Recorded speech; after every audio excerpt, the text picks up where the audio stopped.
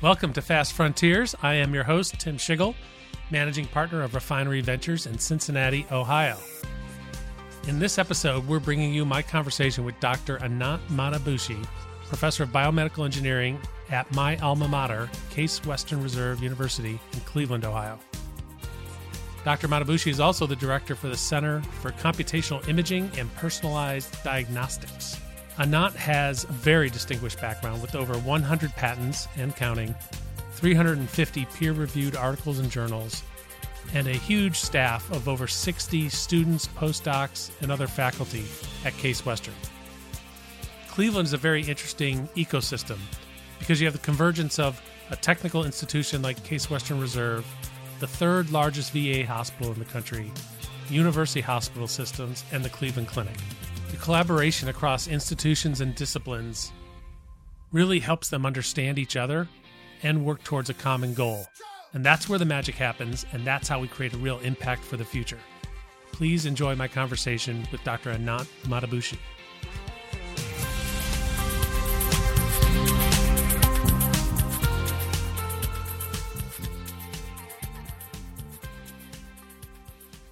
Well, welcome, Dr. Anant Matabushi, to Fast Frontiers. It is an honor to interview you today and to learn about what you're doing and your work there at Case Western Reserve University. For our listeners, Dr. Matabushi is the F. Alex Nason Professor of Biomedical Engineering at Case Western Reserve University and Director for the Center for Computational Imaging and Personalized Diagnostics. He's truly a pioneer in the area of using information, machine learning, AI applied to healthcare. Has nearly 100 patents, but it's changing by the day, as we were talking about, and authored over 350 peer-reviewed articles and journals. So your work is followed literally all over the globe. And we're lucky enough to have you in Cleveland at Case Western. So thank you. And I'd love to just spend a little bit more time understanding your background and how you came to be where you are today. Yeah, well, I think perhaps in these times, as the ones that we live in, I guess maybe the first thing I should say about myself is I'm an immigrant, very proud immigrant. I grew up in Mumbai, in India. I did my bachelor's degree in biomedical engineering. About 22 years ago, I came to the US to do my master's in biomedical engineering at the University of Texas, Austin. Following that, got an opportunity to do a PhD in bioengineering at the University of Pennsylvania. And I think that's really where I really started to think about how there was this real opportunity to meld, bioengineering with a lot of unmet clinical needs. I think I truly got an appreciation for the pain points for clinicians and really getting a sense of, how medicine is practiced at Penn over the course of my PhD. It was introduced to the world of pathology, introduced to the world of radiology, and given my bioengineering background, started to think about how could I use bioengineering and pattern recognition and artificial intelligence and apply it to addressing some of the pain points for radiologists and pathologists.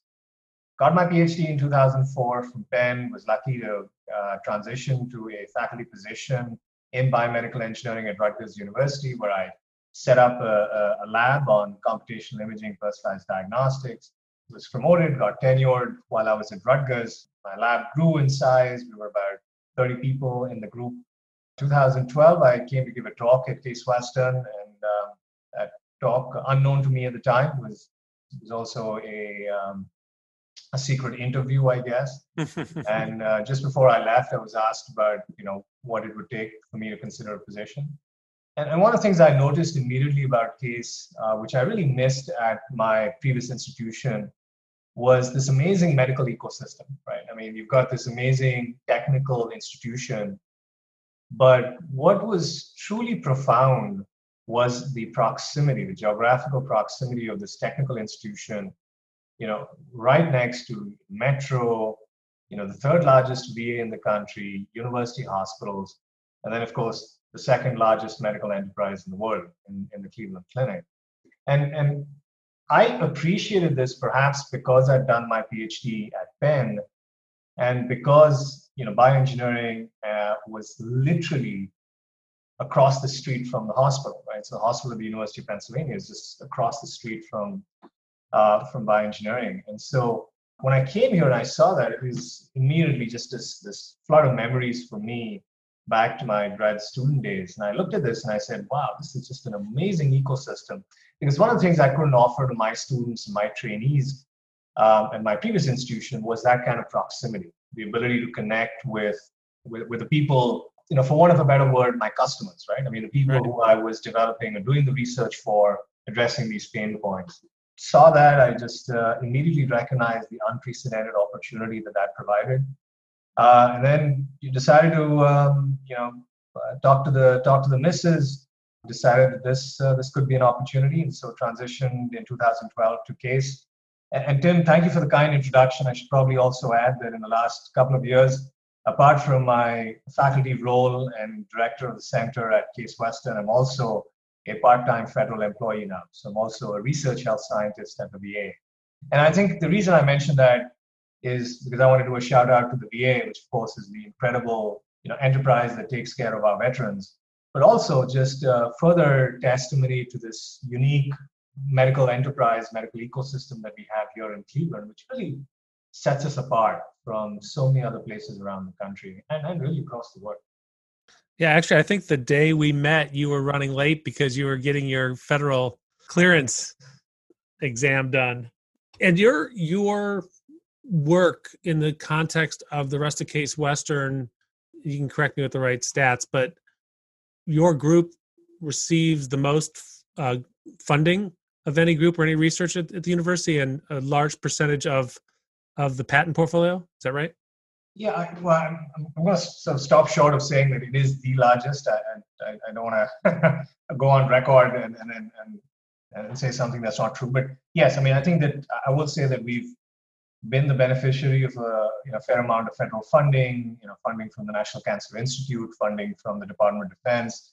We do put out a lot of intellectual property. Well, I can say that I think in the last year, in 2019 alone, our group was something like 12 to 13% of all the issued patents at CASE. And I think that also since we've come, CASE has gone up in the rankings in terms of the number of patents issued. I think they went from something like 54 now to 21 in terms of patents issued. So I'd like to think that our group has had at least some small role to play in that. No, and again, Tim, I just want to come back and say that we've been extremely successful. Our group has grown from 30 people in my previous institution. And when I came to Cleveland, I actually came with 12 people. And I think at last count, we're something like 60 to 70 people in the center, between students, postdocs, faculty, staff, programmers, scientific developers. And again, I think it's just a testimony to this unique ecosystem that we have, the very low cultural barriers that we have to collaboration, which I think too often is taken for granted. Just having been on the East Coast, having trained on the East Coast and spent time on the East Coast, I can say that in Cleveland, the cultural milieu is so different compared to so many other places. The ability to reach out to who you want, when you want, and to get a response, very, very rapidly is I think just is part and parcel of Northeast Ohio and I think the Midwest. And I think that folks here take it for granted, but having had the luxury of perspective and having spent some time out on the East Coast, I still value it. I still treasure it. I don't take it for granted. And it's this ability for bioengineering to work with the medical practitioners, the clinicians, that's allowed us to really do some really innovative work at that intersection of artificial intelligence and precision medicine. And I think that's really what makes this ecosystem so unique. Yeah, that's a really important point, and I'd love to dig in a little deeper on it. Can you share a story or an example of that collaboration at work and how it's given you an advantage or led to some insights that you wouldn't have been able to receive otherwise? Well, one is just the way my entry to CASE itself is actually very unique, and it's It's very unique because of the collaborative nature in which my startup package was put together, right? So I was recruited into engineering, right? I'm a professor of biomedical engineering, but there was an immediate appreciation that, in order for me to come and build a center on computational imaging and personalized diagnostics, you had to have people pitch in across departments, across schools. And so what was interesting was, the Cancer Center said, okay, this is a super important area. We know that for the kind of investment needed to really become stellar and top notch in the country and really in the world, we've got to make an investment. And engineering simply won't have the bandwidth to make that kind of investment. So we're going to pitch in. It was also clear that we needed to have faculty slots. It couldn't just be me. I needed to have additional faculty slots that we could hire into. And so the School of Medicine said, okay, that totally makes sense. So let's try to figure out a way in which we can come up with 2 faculty positions in the School of Medicine, but that support the center and that are focused in artificial intelligence. So just the very nature of my sort of being solicited by case is a reflection of that collegiality, the collaborative spirit across engineering, Cancer Center, and the School of Medicine. Now, since I've come in the very first year, even though my primary appointment is biomedical engineering, I've got appointments in multiple different departments. I'm also a professor of urology. I'm a professor of radiation oncology. I'm a professor of radiology. I'm a professor of pathology, professor of general medical sciences, professor of electrical engineering, professor of computer science. And so one of the things that's been quite remarkable is just this collaborative spirit, right? That, to do this kind of work that is at the intersection of a very technical discipline, artificial intelligence, but it only really becomes critical and important and valuable when you connect it to the right clinical problem. And so one of the things that I was able to do very early on was go meet the chairs of all the departments. And they actually, of their own volition, came and said, hey, Anant, we would like for you to have a secondary appointment in our department. And that's opened up, opportunities to collaborate. So as an example, my lab meetings, we do lab meetings. It's, even in this new normal that we live in, we do all our lab meetings on Zoom. And my lab meetings are attended by radiologists, they're attended by oncologists, they're attended by pathologists. And it again just drives home the point that to do this kind of research in this area, you need that collaborative spirit. So I have, I don't think he'd mind me saying it, Dr. Alberto Montero, who's the new chief of breast oncology at University Hospitals, sits in on our lab meetings. Joe Willis, who's the vice chair of pathology at University Hospitals, sits in on our lab meetings. It is truly satisfying. It's truly compelling, for me as a bioengineer to see that kind of engagement because they realize the importance of this area, the importance of this field. What would be an example of an insight or a question that they might ask or react to in terms of some of that research and application of AI? One other example is the collaborative work I've been doing with Lee Ponsky, who is the chief of urology at UH, very, very close friend, dear friend of mine. And I got to know Lee quite soon after I came. And Lee was just about to leave for a sabbatical to Australia, where he spent a year. It was interesting. We just got to meet once before he left, but then he went to his sabbatical. We stayed connected. We wrote grants together. And the third vertex of the triangle was Vikas Gulani, who was chief of MRI at UH. And Vikas, myself, Lee, and then subsequently our groups would meet every week, every Tuesday morning. We had a conference room. We would meet every week and talk about how could we bring radiology, urology, and bioengineering together to do something unique and innovative. And that then resulted in a large grant that we were awarded in 2017 to essentially use artificial intelligence with novel MR imaging to identify aggressive prostate cancer. And so, those conversations, those grants really came about because we were constantly talking to each other, understanding, the bioengineers understanding the clinical problem, the clinicians trying to understand the role that imaging and AI could play.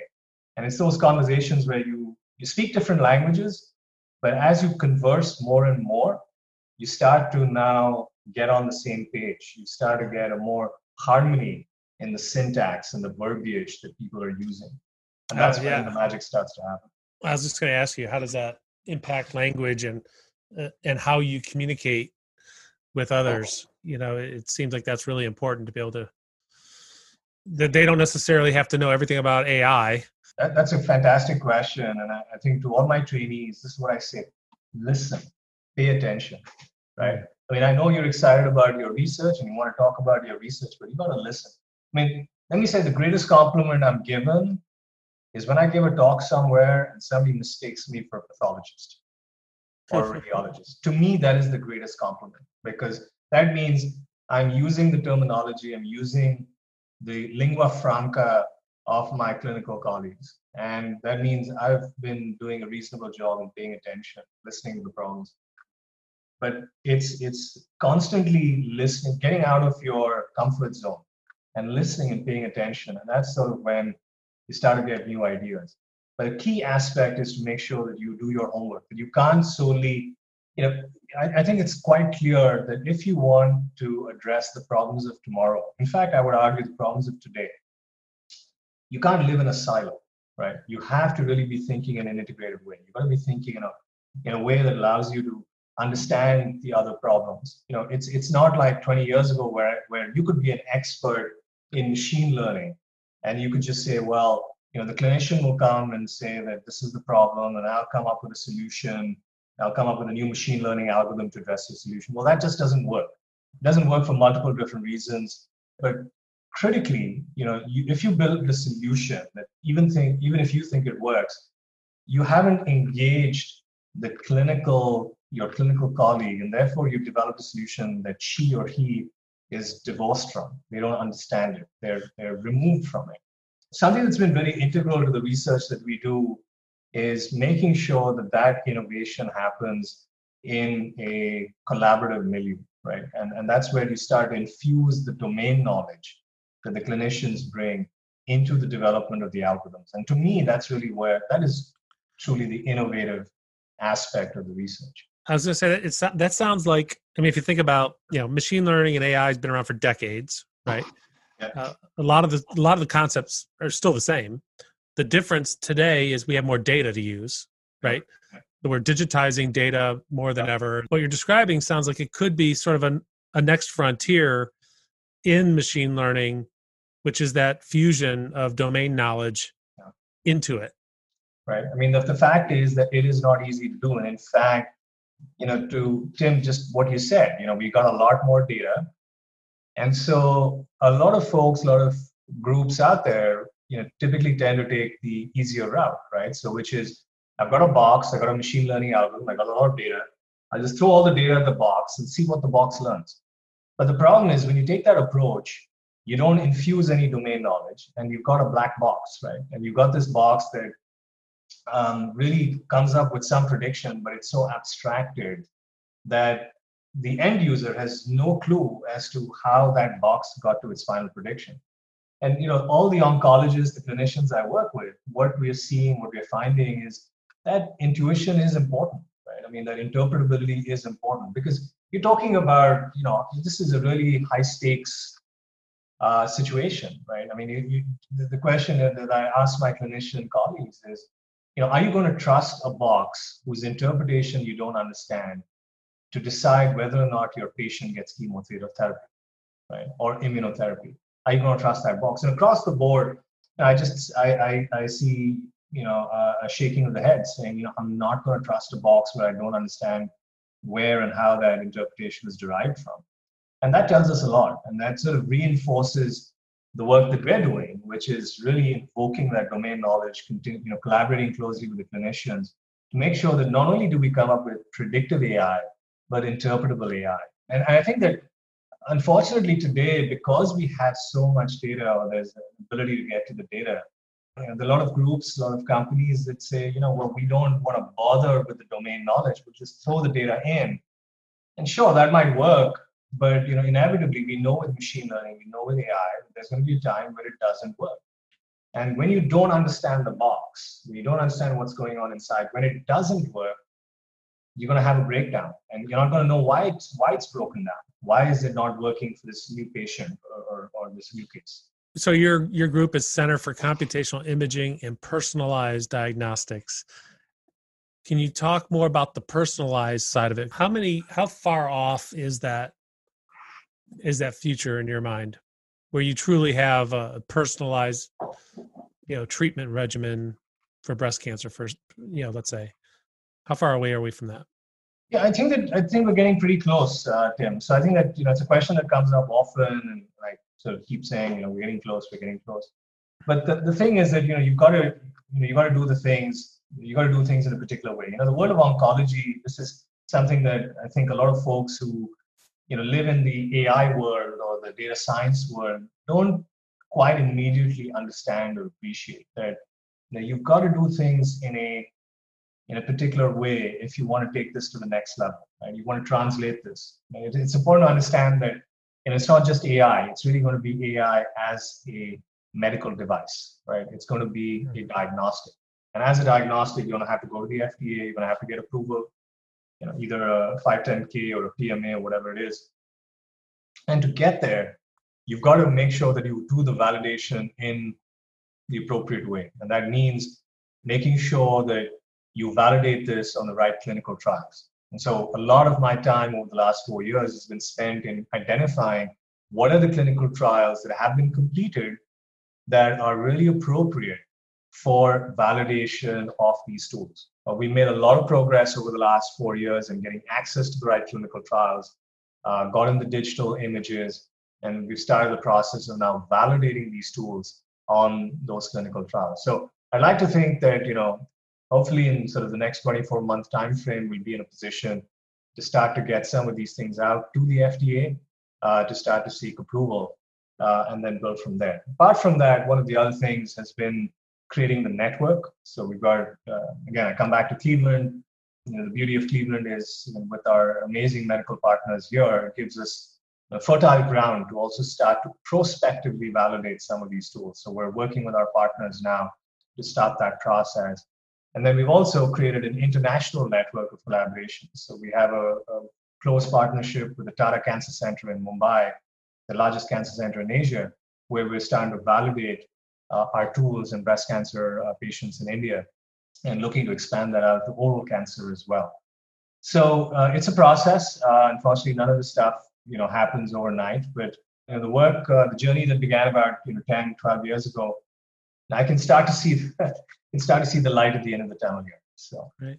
Yeah. So your work, there's an incredible amount of potential and application for your work and the scope of your work. And as we've talked about, when you look at the role of research and innovation and universities in innovation, it naturally leads to commercialization, right? And I'm a big fan of finding ways to do a better job. I think, technology is developed at Stanford, let's say, or MIT, they're in current hotbeds where they're surrounded by capital, but more importantly, they're surrounded by entrepreneurs who know how to translate that research into commercialization. And that's something that I think there's a need and a huge opportunity too, right? So if I could find 5 CEOs to work with you, you probably have 5 different unicorns, right? So can you talk a little bit more about that in terms of the opportunities and challenges you see there in commercialization?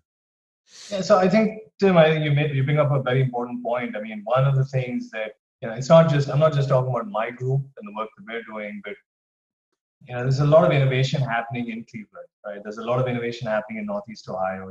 Even if I limit myself to biomedical engineering alone, I mean, I've got colleagues at Case in biomedical engineering and across the street, even at the Cleveland Clinic in biomedical engineering. We're doing amazing things. We're doing very, very innovative things.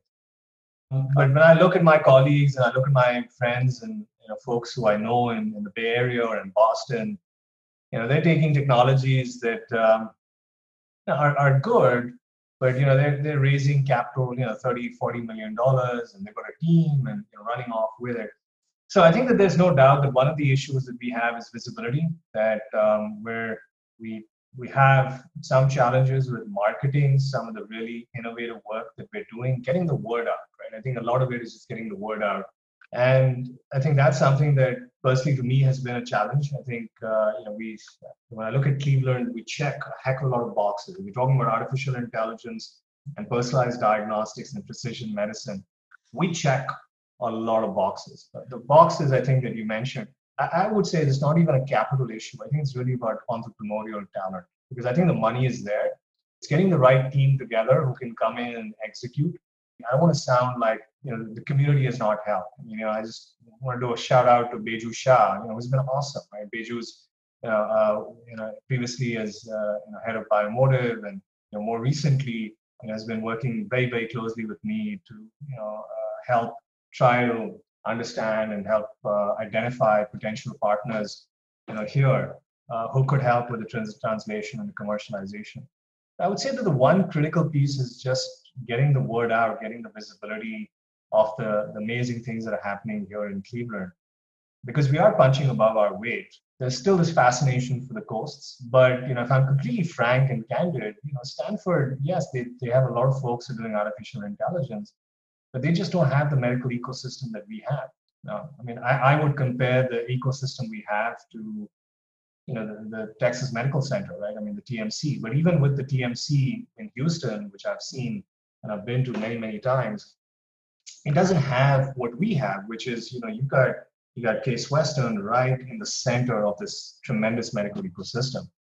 And even though Houston has, UH and Rice, there's still a bit of a disconnect between, the universities and the Texas Medical Center. So the challenge is just sort of getting that word out that we're with this hotbed of innovation, we've got the hotbed of research. My hope is that as we continue to innovate, as we continue to build on our successes, what is going to get out and what is starting to get out. And I think that there'll be an appreciation that there's innovation that's happening outside the coasts, and places like Cleveland are really ripe for entrepreneurs who are looking for their next gig. Because there's a bit of a saturation, right? There's a challenge on the coast. Yes, you've got some great universities, but what you've got to also have is a company ecosystem, which we do have here. So I as an eternal optimist, I hope that will change. I've already seen in the last 8 years that I've been in Cleveland, just the sort of the seismic momentum shift and appreciation and engagement in AI. But even 4 years ago, there was a lot of interest. But the kind of interest that I'm seeing now from our collaborators and clinical colleagues here in Cleveland is off the charts. So I'm hoping that will also translate nationally, and would-be entrepreneurs looking for their next gig are going to look at Cleveland and say, yeah, I got to check this out. So absolutely, yeah. Right now, for any entrepreneurs listening, who are from the Midwest, from Cleveland, if your spouse is from Cleveland, if you see an opportunity, want to build a company in partnering with Anant, that's what I look forward to doing with you, Anant, as well, in terms of, obviously more of your technology become commercialized, attract that talent, and really, develop that leadership for the region, because what you're doing there is obviously really important, and they're lucky to have you there. And I, for one, I'm glad you're there at my alma mater at Case Western. Final thoughts, any other areas within healthcare that you think is the next future frontier? I think this concept of sort of AI and precision medicine, but what we're finding is that there are implications in so many other disease spaces. Over the last 4 years, I've had the privilege of getting to know folks at the Cleveland Clinic and university hospitals and start to apply these tools in cardiovascular disease. We're working closely with the Cole-Eye Institute at the Cleveland Clinic and showing the application of these areas to predict response to therapies in eye disease. We're working with the folks at Glickman at the clinic in nephrology and kidney disease. So I think, we're just scratching the surface here. And there's just so many opportunities, so many disease sites that are amenable to this kind of research and this kind of innovation. So I just think that the key is figuring out the pain points and understanding where these tools can play a role. And that takes time, it takes effort, because you've got to listen, like I said, you've got to understand what the unmet need is. And very often it's not coming up with a complicated solution. It's really coming up with actually mostly a simple, elegant, interpretable solution that addresses a specific pain point. And this is a humongous opportunity. Again, I think to your point, I just hope that folks who are listening, appreciate this opportunity that we have here. in Cleveland, because I mean, there's just so much innovation and translation that's latent in this town, and could benefit from additional entrepreneurial talent, entrepreneurial resources from coming in and taking advantage of that. Well, thank you. Thanks for your optimism and your insights. And I always enjoy talking to you, and I hope everybody listening does as well. You shared a lot of great experiences and insights that I think others are going to find very valuable. So thank you again, Dr. Matabushi. Thank you, Tim. Thank you for having me. Thank you. Bye. Take care. Cheers. Thanks for listening to Fast Frontiers. If you like the show and want to know more, check out our website, fastfrontiers.com. If you enjoyed this episode, please share it with others and give us a rating and review on your favorite podcast platform. Join us next week when we bring you my conversation with Nick Moran, founder and general partner of New Stack Ventures and founder of the first venture capital podcast, The Full Ratchet.